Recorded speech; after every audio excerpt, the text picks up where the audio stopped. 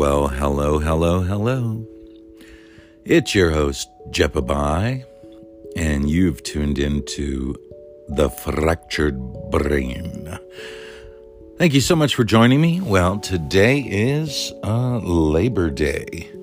So it is the 5th of September, and happy Labor Day to those of you here in the U.S., and even to those outside of the U.S., which, according to my demographics, I get a ton from all over the world, so it's pretty cool. People actually tune in to hear my rants, my spike, my whatever goes out of my head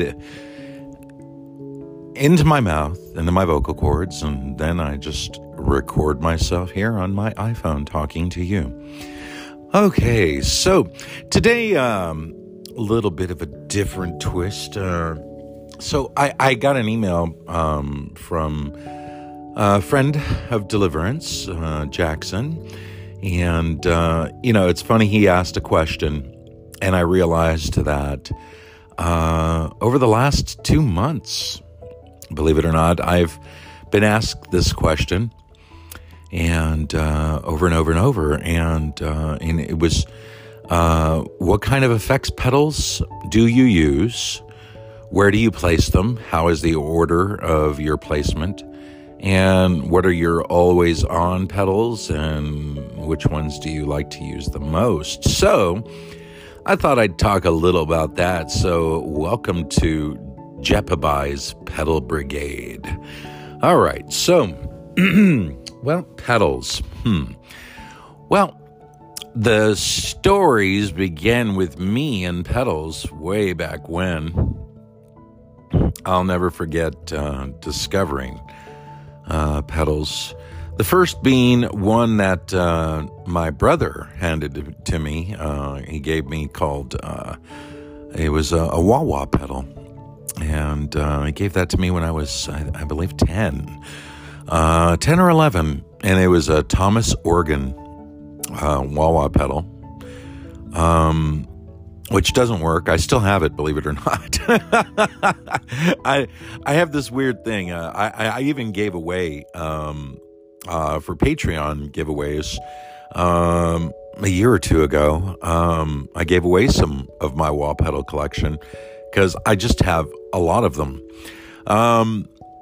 And that one, I guess, is special because, it was, my brother gave it to me, and it was a Thomas Organ wah pedal, which, because later the company was absorbed by Dunlop, and then Dunlop started putting out, 2,000 different versions of the one wah pedal.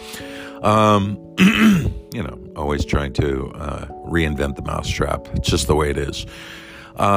The second pedal being one of great interest called the Big Muff Pie, and by Electro Harmonics, and that was I'll never forget getting. I didn't own one, but I would play with my brothers.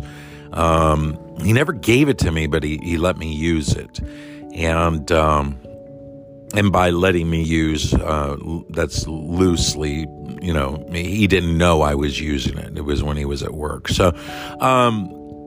So I just loved playing with this thing. It just had a very unique, nasty, dirty, ugly tone, but yet a very musical fuzz. It wasn't just a noisemaker. It had a coolness to it. And of course, the lore that, all these different players from Jimmy Page to Neil Young to, everybody used them. And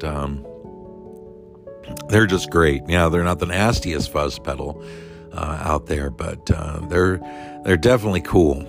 Now, they're not like, a distortion pedal or, something like that to try to get, that great grind or whatever. No, this is not the pedal for you. In fact, there is no fuzz pedal for you. That's not what they're designed for. They're kind of more like singing notes, single line stuff. You could play chords with them by all means, but fuzz pedals are just completely different. Now, combined with a wah, man, you can get some great tones and have a lot of fun with them. Real messy, not a lot of distinguishable things, but that's where the wah comes in, to play. The wah is, in essence, just a tone pot, and it just, sweeps throughout the different tones, like a trebly and then mid and then bassy. So, very, very cool. So those were the two I remember really, really getting into. And then, I got a hold of, when I was 13, I got a hold of, what was called a tube screamer. Now, I remember getting it. I was really excited, and but I had a little PV backstage, which was a solid state learn to speak.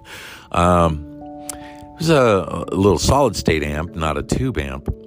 And the tube screamer's kind of, it's purposeful design, like any kind of overdrive pedal, is to help push your tubes in your amp and kind of like give a forward thrust to them and kind of, cause them to break up a little earlier than normal, volume would allow at that moment. So I remember getting it, plugging it in, and just saying, yeah, this thing's doing absolutely nothing. So I sold it, which became a long line of sales of different things and trades and all sorts of stuff, just to, that's what you do when you're, trying to find your tone, But then I got a hold of a delay pedal. And when I first played the delay pedal, I remember just being totally wowed by it. And I just always had one on. And I can't remember who made the delay pedal that I had. It might have been, it was green. That's all I remember. It was green. And it was in like a plastic housing as opposed to, metal or anything like that. It was a cheapy pedal. And, but I just remember loving that sound. I just, I had just, I don't know, like maybe half a second delay going and with just a couple of little repeats. And, if I could just get it just right, it was just kind of an always on pedal for me. And to this day, I still use delay in that way. Obviously really influenced by the likes of EVH and other players that just, have this kind of delayed sound. But EVH's tone was definitely the biggest push and influence for it. A thing that's really, really cool, if you take the first 4 Van Halen records and you pan over to one side, you get Eddie's guitar, and then if you pan over to the other side, using your left and right balance, then you hear Eddie's guitar, but coming through a very heavy, like a reverb tank, and it's Michael Anthony's channel. It's, and that side is all bass, I believe, on the right side, and then on the left side, it's Eddie. So, and combined with Eddie's tape delay, which I didn't even know what a tape delay was, not until about 1985, I started hearing about tape delays, but we'll get back to that in a second. So that was, Eddie's tone. So it was soaked in this reverb. So when you're hearing it come out of both speakers, you're hearing this reverberated sound, this beautiful chamber or plate type of reverb, combined with his dry signal. And his dry signal had a tape delay on it. Sometimes he'd use 2. One he would just use as a kind of a booster or preamp, with the delay not active, and then the other one with the delay active. So that was that heart of this beastly, monstrous guitar tone of Eddie Van Halen's. So, I remember falling in love with it, and that was just what I always used. And I used this ugly green delay pedal, and although it didn't sound exactly like, the EVH tone, it was fairly close for me, but I always used it. And then Deliverance started, and everybody remembered that I always had the tape, or I had my delay, and by this time I had graduated. I remember I had broken that delay pedal, and through a series of begging or whatever it was, I ended up acquiring a digital delay pedal. And I remember being super uber wowed by this one. It was a Boss pedal. It was white, and I don't know what it was, DD5 or who knows what it was, but this thing was great. It was just cool and had a great tone. And when I wasn't playing with Deliverance, I loved listening a lot to of course Gilmour, and loved listening to The Edge, and I never really know the guy's name. I mean, I know it like when I see it, but the guitar player for Flock of Seagulls, that dude never gets enough credit for what he did with guitar tones, man, with delay, because everybody credits Edge, and there's no question that the Edge is as Jimmy Page himself called him, a sonic architect. He knows how to use effects. I mean, he might not be the greatest guitar player on the planet, but he used effects to create his sound, and in a very unique way, a very cool way.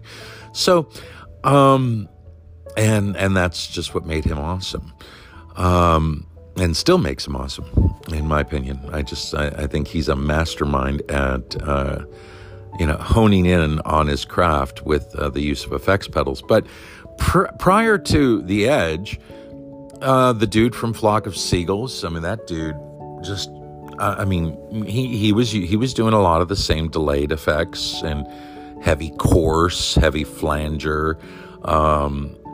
He was really into that. And then, of course, we had the guy who played for Missing Persons. I mean, that dude was using an EBO, and when people weren't using them yet, and of course Robert Fripp was, but that dude from Missing Persons, man, he had his delays, his EBO, and very heavy coarse flanging. He was another big effects guy. And again, I think those guys they're not as well noticed, and part of it is because they didn't obviously get as huge as The Edge with U2, because by the release of Joshua Tree, I think that U2 was nearly becoming the biggest band on the planet, and for sure by Achtung Baby, when that was released, they were signed, sealed, and solidified, the biggest rock band ever, just packing out 100,000 seat arenas wherever they went. And so, of course, and all due respect to The Edge, he deserves all the credit that he got, because again, just mastermind at what he does, and he took effects use to a whole other level. So now, when going to Deliverance, and that early tone, I used the delay a lot. It was just part of my guitar sound. It was just an always-on pedal. And you hear early demos of us playing, and that was always on. And that's how you could tell me from Larry in the early days, because Larry's side was dry and mine had the delay on it. Then when we started getting into the more intricate rhythm styles of a la speed metal, thrash, Metallica, that kind of thing. And we started diving into that arena. Well, I noticed the delay was mucking up things. It was muddying up what was going on as far as the intricacies of the rhythms. So I unfortunately turned my delay pedal off, and that was kind of it. I stopped using my delay pedal and put it up, and I put it in a box, and that was it. And I put it away.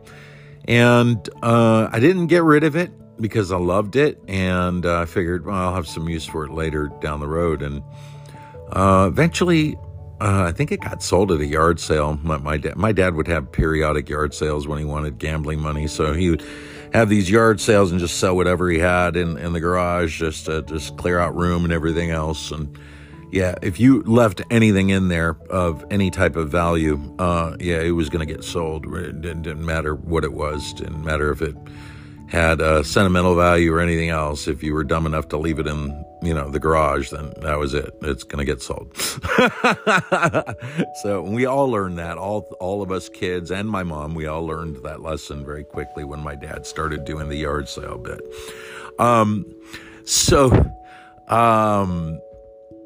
But eventually, I wanted to start doing some different types of things. So I remember buying an Alesis MIDI Verb. And if you remember those, actually it was the Nano Verb. It wasn't even a MIDI Verb. It was the Nano Verb. And it was in this little, almost half rack type of setting. It didn't fit in a rack. Just kind of sat on top of your amp and can get knocked over, and it was kind of a pain to use, but man, it sounded good. And I mean, for back then, for what it was in 84, 85, 86, and it had reverse reverb on there. I just remember that was what overbowled me, sold me, and I had to have one. Then the rack fever came into all guitar players' little area, and we all started buying rack effects or getting our stuff racked. And I remember getting my first rack unit, and it was such a sweet. There was a sweet guy. He was one of our security guards back when we had to have security. This is 1987, and I was going to the guys over at Lab Sound. Now, Lab Sound was this really great place. They were one of the only boogie dealers in town, next to the Fred House and West LA Music. Well, West LA was too far, and they were a bunch of snobs, and Fred House was really far, but I would drive there, and you guys on other episodes have heard me talk about them. That's where I got my first Mesa from in 1985. If you haven't listened, go back, listen to those stories. It's pretty funny. Driving my scooter, for 25 miles, or however many miles it was, I can't remember. But,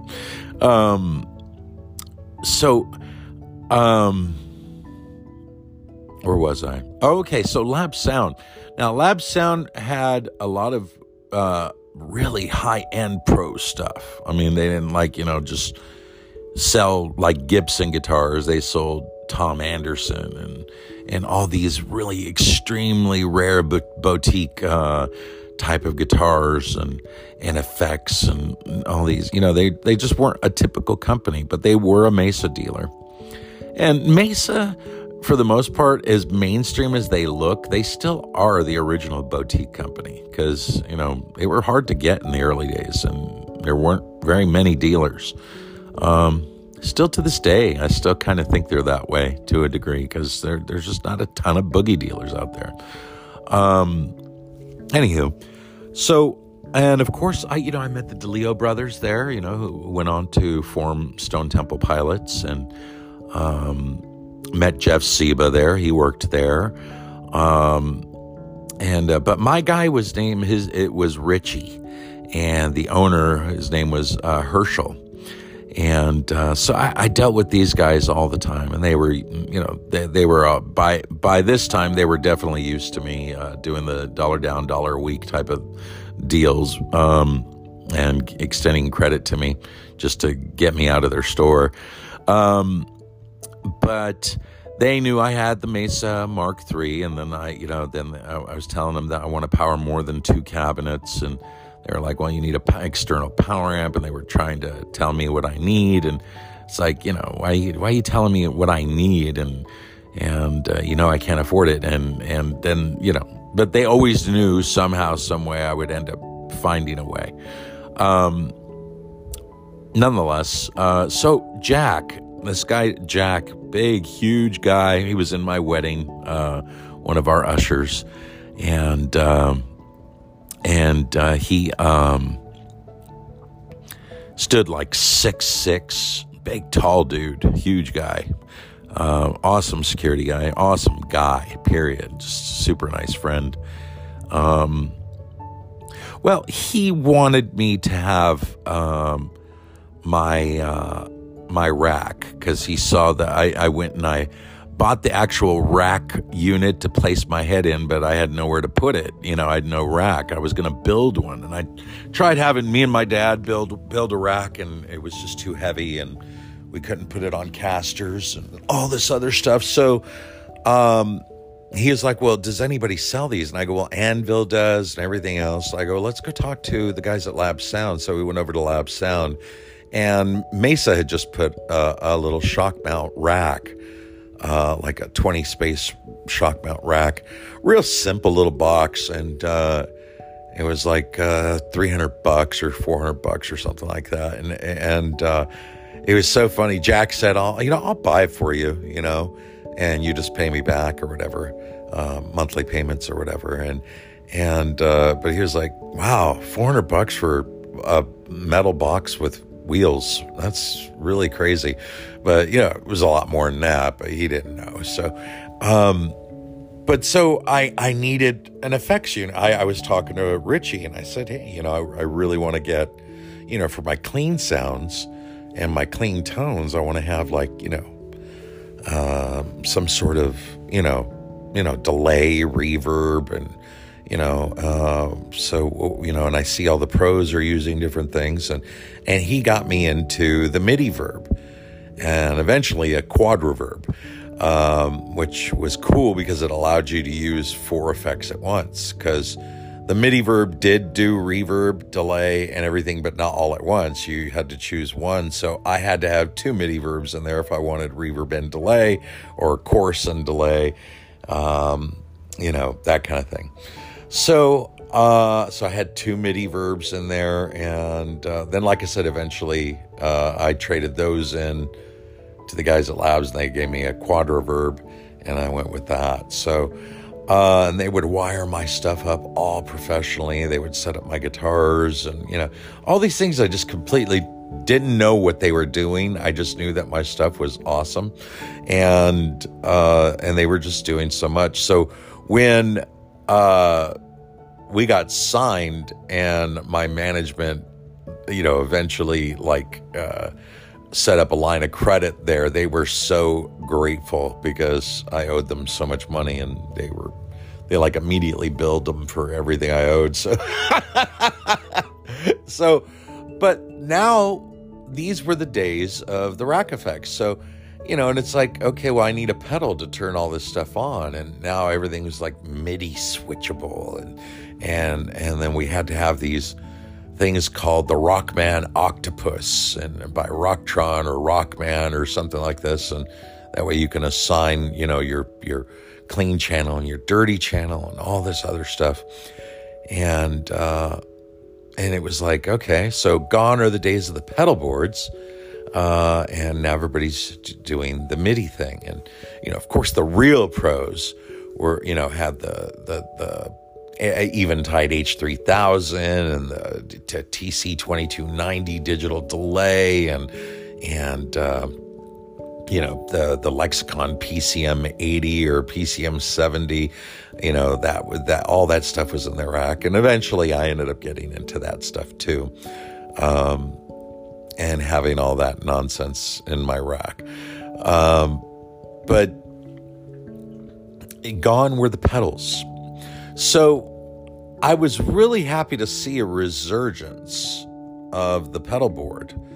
And that started probably around the mid-90s. People started, revisiting the idea of having a pedal board.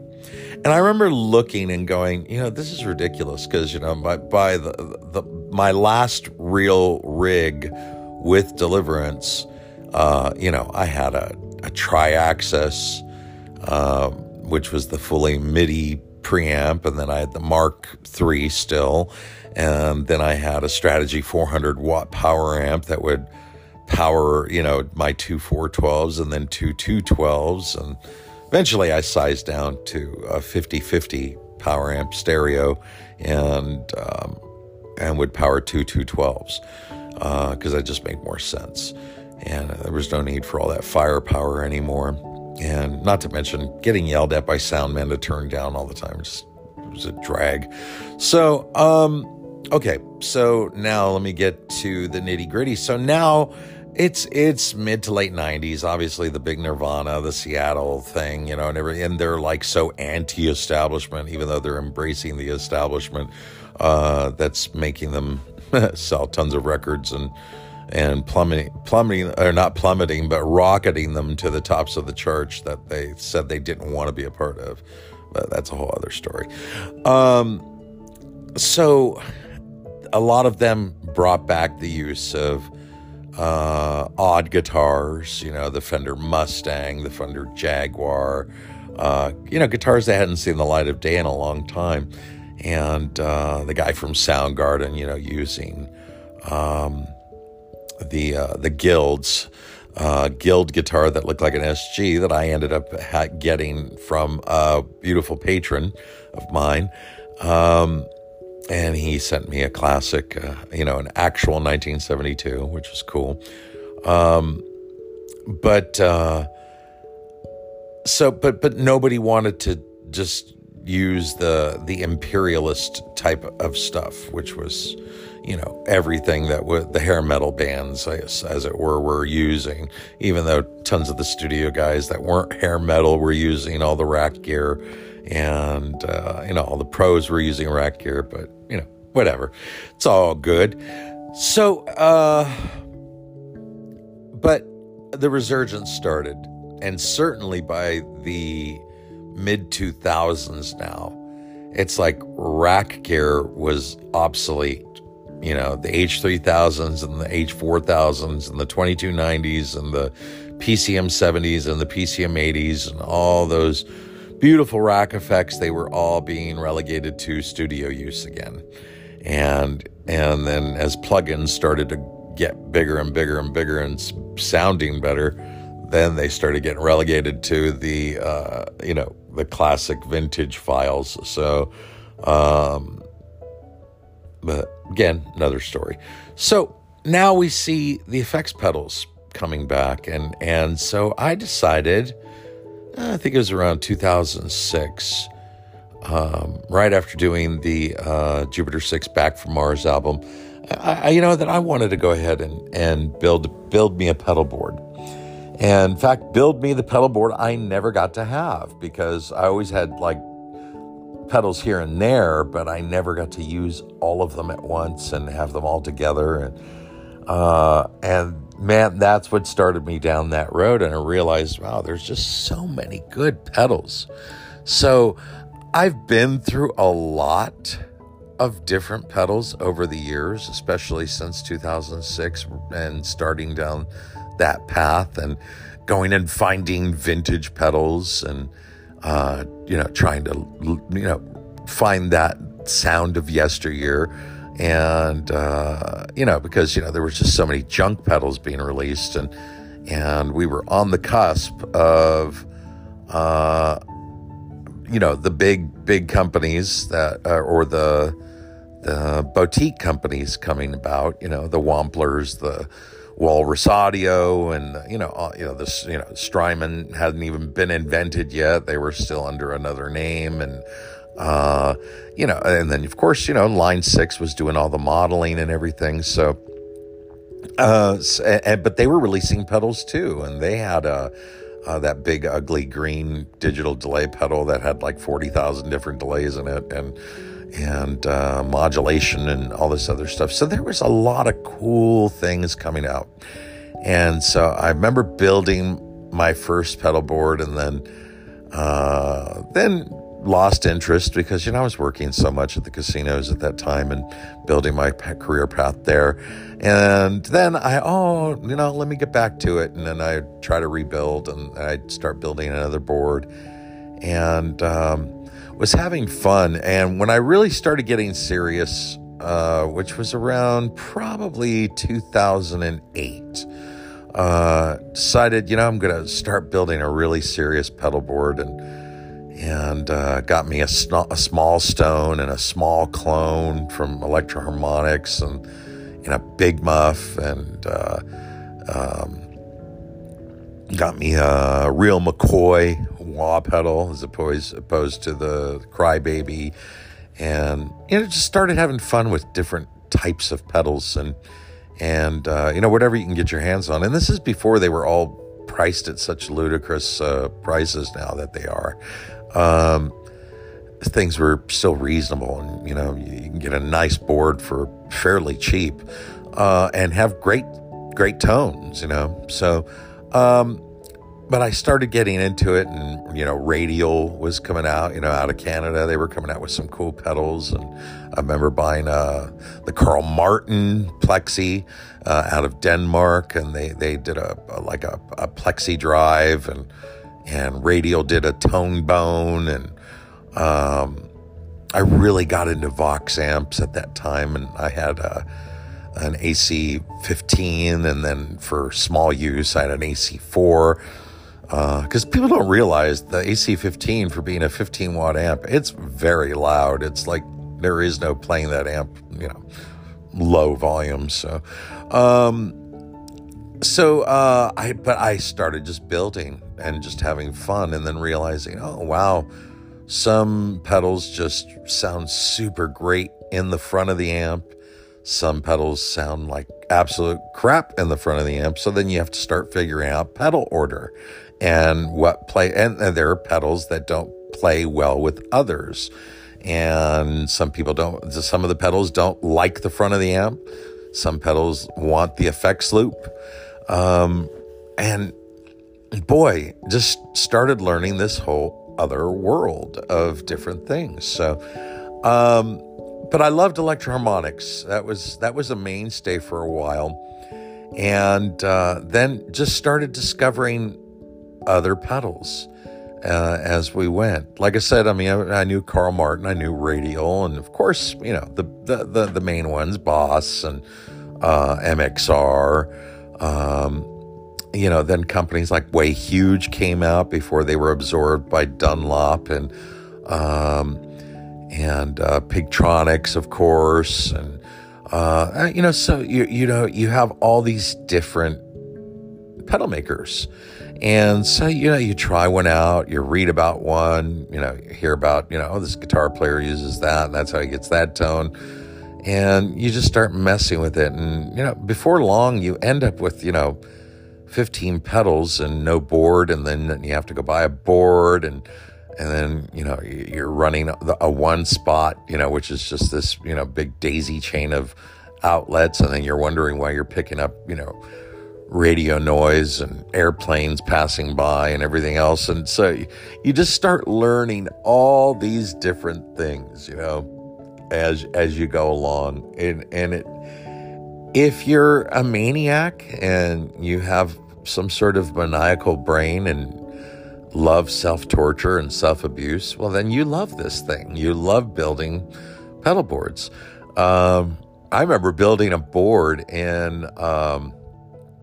in Alabama when I was there, over at Three Frogs. I used all top shelf pedals, and I couldn't get and the best wiring, Megami, and then I switched from Megami to Lava, and then went from Lava to this, and this thing made a noise, and it was a noise I couldn't get rid of. And I called every of the manufacturers. I was trying to isolate it and couldn't find it. Called Strymon, I called Vertex Effects, because, they were building pedal boards, professional pedal boards.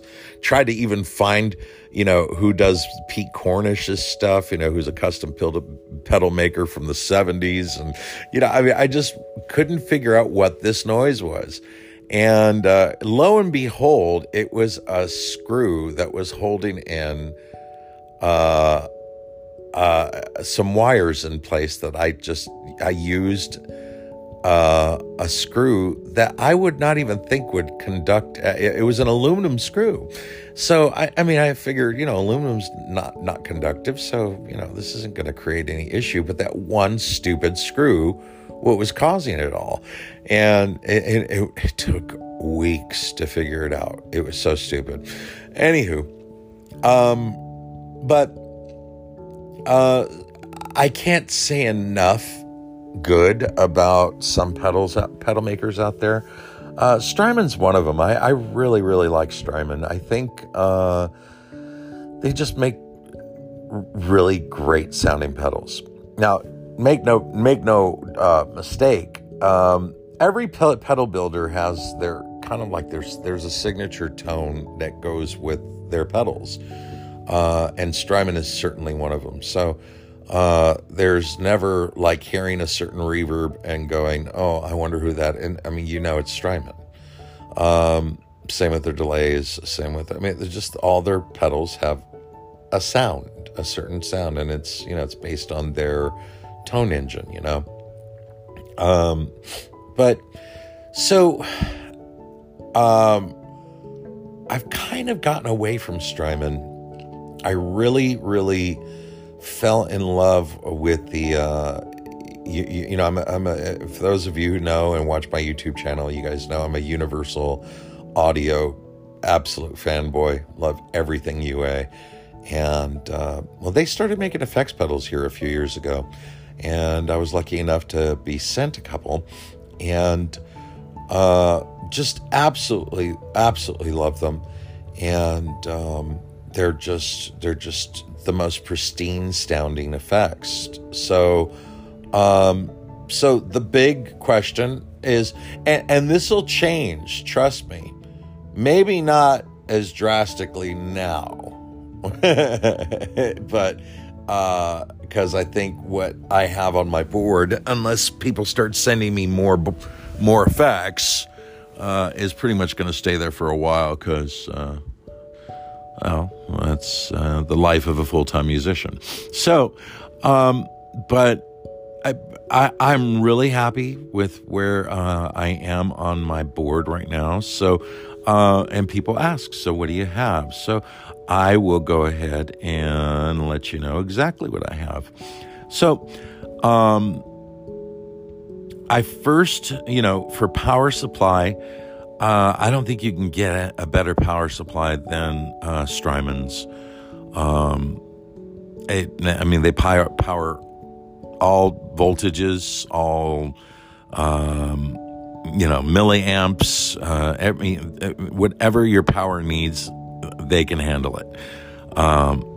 And they're super clean. And if you go and watch like the little videos that they put on their website, and also on their web channel, on their YouTube channel, the Zuma power supply was like designed by guys from NASA and JPL Laboratories. It's like crazy. They got people like that to help go into the design of these things, because they are just an amazing power supply. So I've got a Zuma from Strymon, and the little breakout box called the Ojai, because when I ran out of outlets, I didn't want two Zumas, so they make a little mini one called the Ojai. And so I've got the Ojai to power the remaining pedals that needed to be powered. So that is beginning with that. Now, in the front of my chain, because I run what's called a 4-cable method, which means I have pedals that are going to the front of the amp and then pedals that are going to the effects loop. And we'll go a little bit into that in a bit, but I'll tell you what I'm running as of right now. So I go from my guitar into the TC Electronics Bonafide buffer. Out of the buffer, I go into my Crybaby. I have a wall pedal, and it's just a basic Dunlop, I think the Gene 95 or whatever, just their basic wall pedal. Then out of the Crybaby, I go into the Peterson Strobo Stomp tuner. Out of the tuner, I go into the MXR Poly Blue Octaver. If you like great octave pedals, and I was a big time user of the Electro-Harmonix POG. I loved the POG, and that thing was just super cool. But this thing is a beast, and the tracking is, in my opinion, it's a little better than the POG. Although the POG was pretty amazing for its time. And then I go out of the Poly Blue into my Strymon Compadre. And the Compadre is 2 pedals in one. It is a compressor on one side and a boost pedal on the other. So, and I do use both. And then out of that, I go into my Beestronics Vespa fuzz pedal. And if you haven't played one of these, man, it's worth it. It's one of the nastiest sounding fuzz pedals in the planet. It's just so, and it sounds like you got a bag full of bees, you know, and it has an octaver switch on it. It's a double switch on the single switch. It's really, really cool. Like you press it twice real fast and then it goes into this octave mode. That's just sick. But, and it has an automatic natural gate in it, or automatic gate built in, so you don't have all that nasty noise to deal with. Really, really cool pedal. I highly, highly recommend it. And then I go out of that into my JHS Screamer, which is a tube screamer. Really love it for just a nice overdrive pedal, you know. It's got a vibe, and it pushes the tubes nicely. And I use it with their modded mode. There's a couple of different modes on it, but simple pedal, 3 knobs, real easy to use. Out of that, I go into my MXR Sugar Drive.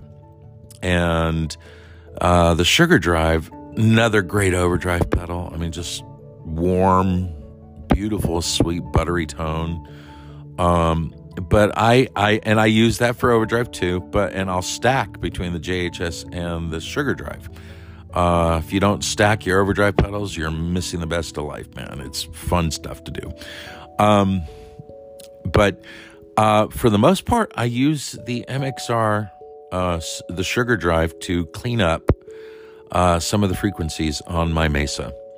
So the old trick in the early days of the rectifiers was to throw a tube screamer in front and, throw the gain all the way down and the volume, all the way up, and then the tone right around the center.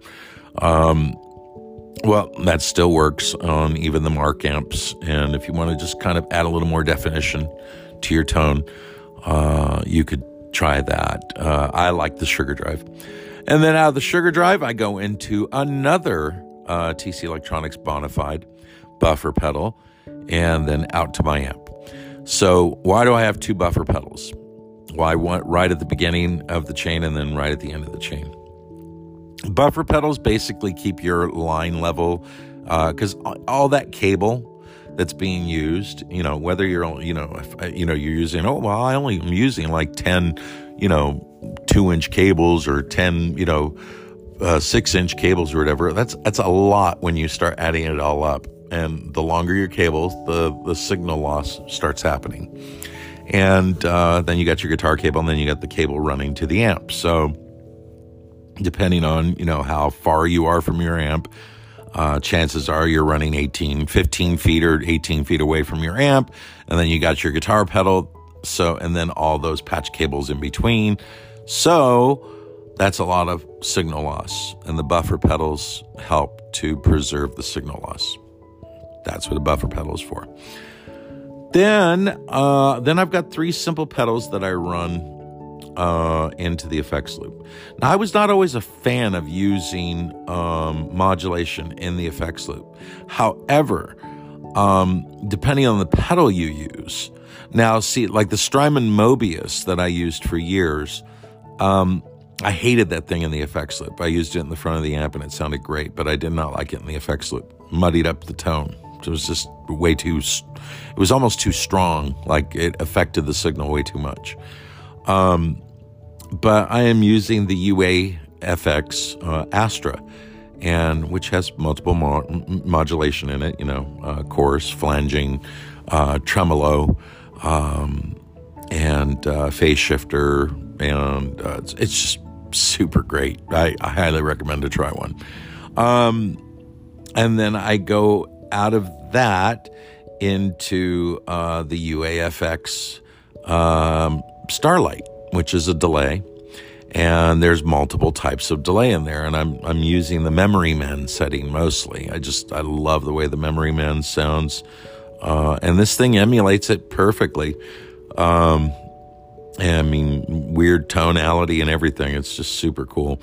Then out of that into the Golden Reverberator pedal, and then out to the effects loop. So those are strictly running through there. They all have mix, so that way you can control how strong your reverb and your delay is. What is my always on pedal? I've got to say it's probably the delay pedal. Once I started building boards, that's my always on pedal, no matter what. Just absolutely love it. And now with those mix knobs that they put on the delay pedals, now you can have it where it doesn't interfere with your riffs, and because I could play fast riffs all day long, and it's not affecting it at all. You don't hear it, so it's because it doesn't interfere with anything that you're playing. It's really, really cool. It's just kind of there, and also. Like with there's another pedal, and this one replaced a very beloved delay pedal that I used for years and years and years, called the El Capistan by Strymon. And this was along the lines of tape delay, and it's probably the best tape delay emulation out there. And the reason I went with this and I took that off my board and I replaced it with Starlight is UA was kind enough, and not only that, I actually really, really like it, and I like the Memory Man. And I'd never owned a Memory Man. I borrowed one once, and I remember loving it. And but this thing does a bang-up job at emulating that, as well as like digital delay and crisp delays and analog delay. It just does a great, great job. And the slap delays on it, awesome stuff. So if you like that rockabilly country thing, it's cool. But I highly recommend the Strymon El Capistan. It's another delay that just doesn't get in the way. It just doesn't get in the way. Not the rhyme wasn't intended, but there you go. A delay that doesn't get in the way. So, and the reverb, the Golden Reverberator, that replaced my Strymon Blue Sky. And the Blue Sky was a long stay. Obviously, I loved it mostly for that, what is that setting that, I don't know, every worship leader uses now, and I can't even remember what it does, but it's that really angelic, beautiful sounding reverb. Like I said, it just kind of, like I said, everybody and their brother's using it, so it's like, it's time to move on. And this thing does probably some of the best spring reverb emulation and plate and chambers that you can get. I mean, and the Hall is really, really nice too. And you can get that real nice shoegazery thing with this reverb pedal. So that's why I'm using those now. And I just happen to love everything like this. I mean, now talk to me from a year from now, and I'll probably have some either added pedals to this, which I think I only have one more free outlet, and that's it. So maybe an additional pedal, or maybe some of these have been replaced. I don't know. There's a lot of new overdrive pedals on the market. And so, I mean, people ask me, and so why do you use overdrive when you've got, the natural distortion and the boogie or whatever? It's just different tone, different things to play with, I like to play with blues. I like to play blues music, and sometimes I just want that clean, the clean amp with just a little bit of hair on it, and then you throw that overdrive on, and it just gives you a whole new tonality. It's just something cool. So remember, you're not just stuck with what you have, and it's funny, and with the Mark amp. Primarily the Mark 525 that I have, you have 3 modes on each channel. And, people immediately assume, oh, you're on the dirty channel, you're using, the Mark IIc or the Mark IV setting. And actually, I use the crunch setting on the clean channel with the gain all the way up. And that is the key of my dirty sound right now. It's so thick and meaty and more reminiscent of a Mark III tone that I've ever heard anywhere. I mean, other than just a Mark III. And then, like I said, just clean up some of that frequency imbalance and strange harmonics that you sometimes get with Mesa because of the intricacies with their wiring and all this other stuff, and as well as their graphic EQ that lends a lot of noise and everything. Sometimes you just want it a little cleaned up, so that's why I use the Sugar Drive. But any good overdrive pedal will do, as long as it just doesn't overcolor it. You should be fine. So effects pedals, yeah, my always on will probably always be a delay pedal. It's just because I love them and always will, always have, always will. And I'm a creature of habit, so I can't help it. I always I tend to go back to what has always worked for me, and kind of like I've owned a zillion different amps, but I always go back to Boogie because it always worked for me. So, but that's my always on pedal. But and then when I do clean, sometimes I like just the natural compression of the tube amp. Depends if I'm driving it. And then other times I'll throw that compressor on when I want that really tight squeezed sound. Again, everything just matters on your personal preference. But I always tell people, don't just put a pedal on there and hope that it's going to magically do something. You got to really, really, really put some time into it. Spend time with your rig. Spend time to see what sounds best, and this sounds better here in the front of the amp, this sounds better on the outset of the amp, this pedal doesn't work well with that one. You don't really find that much anymore. That's mostly a vintage pedal thing. But if you're a guitar player, man, you're robbing yourself if you're not playing with pedals. Pedals are just so fun. And if I truly had the patience, and more so the talent, I would be like, the guitar player that played with Jupiter 6, Jeff Seba, who is a pedal master. He surrounds himself with like 3 different pedal boards. But he's one of those guys that like actually uses all of them. So I remember having a pedal board with so much crap on it that, I didn't even use it. Didn't even use half the pedals on there. I just wanted them because they were cool and they were cool to own, but doesn't necessarily mean you're going to use them. So, all right. Well, I hope you enjoyed a little trip down some Amnesia Lane and some of it current, and actually most current, to tell you what I use, how I use it, and the best way that works for me. And I hope that you got something out of it, and I know I did. And as always, I thank you so much for joining me here.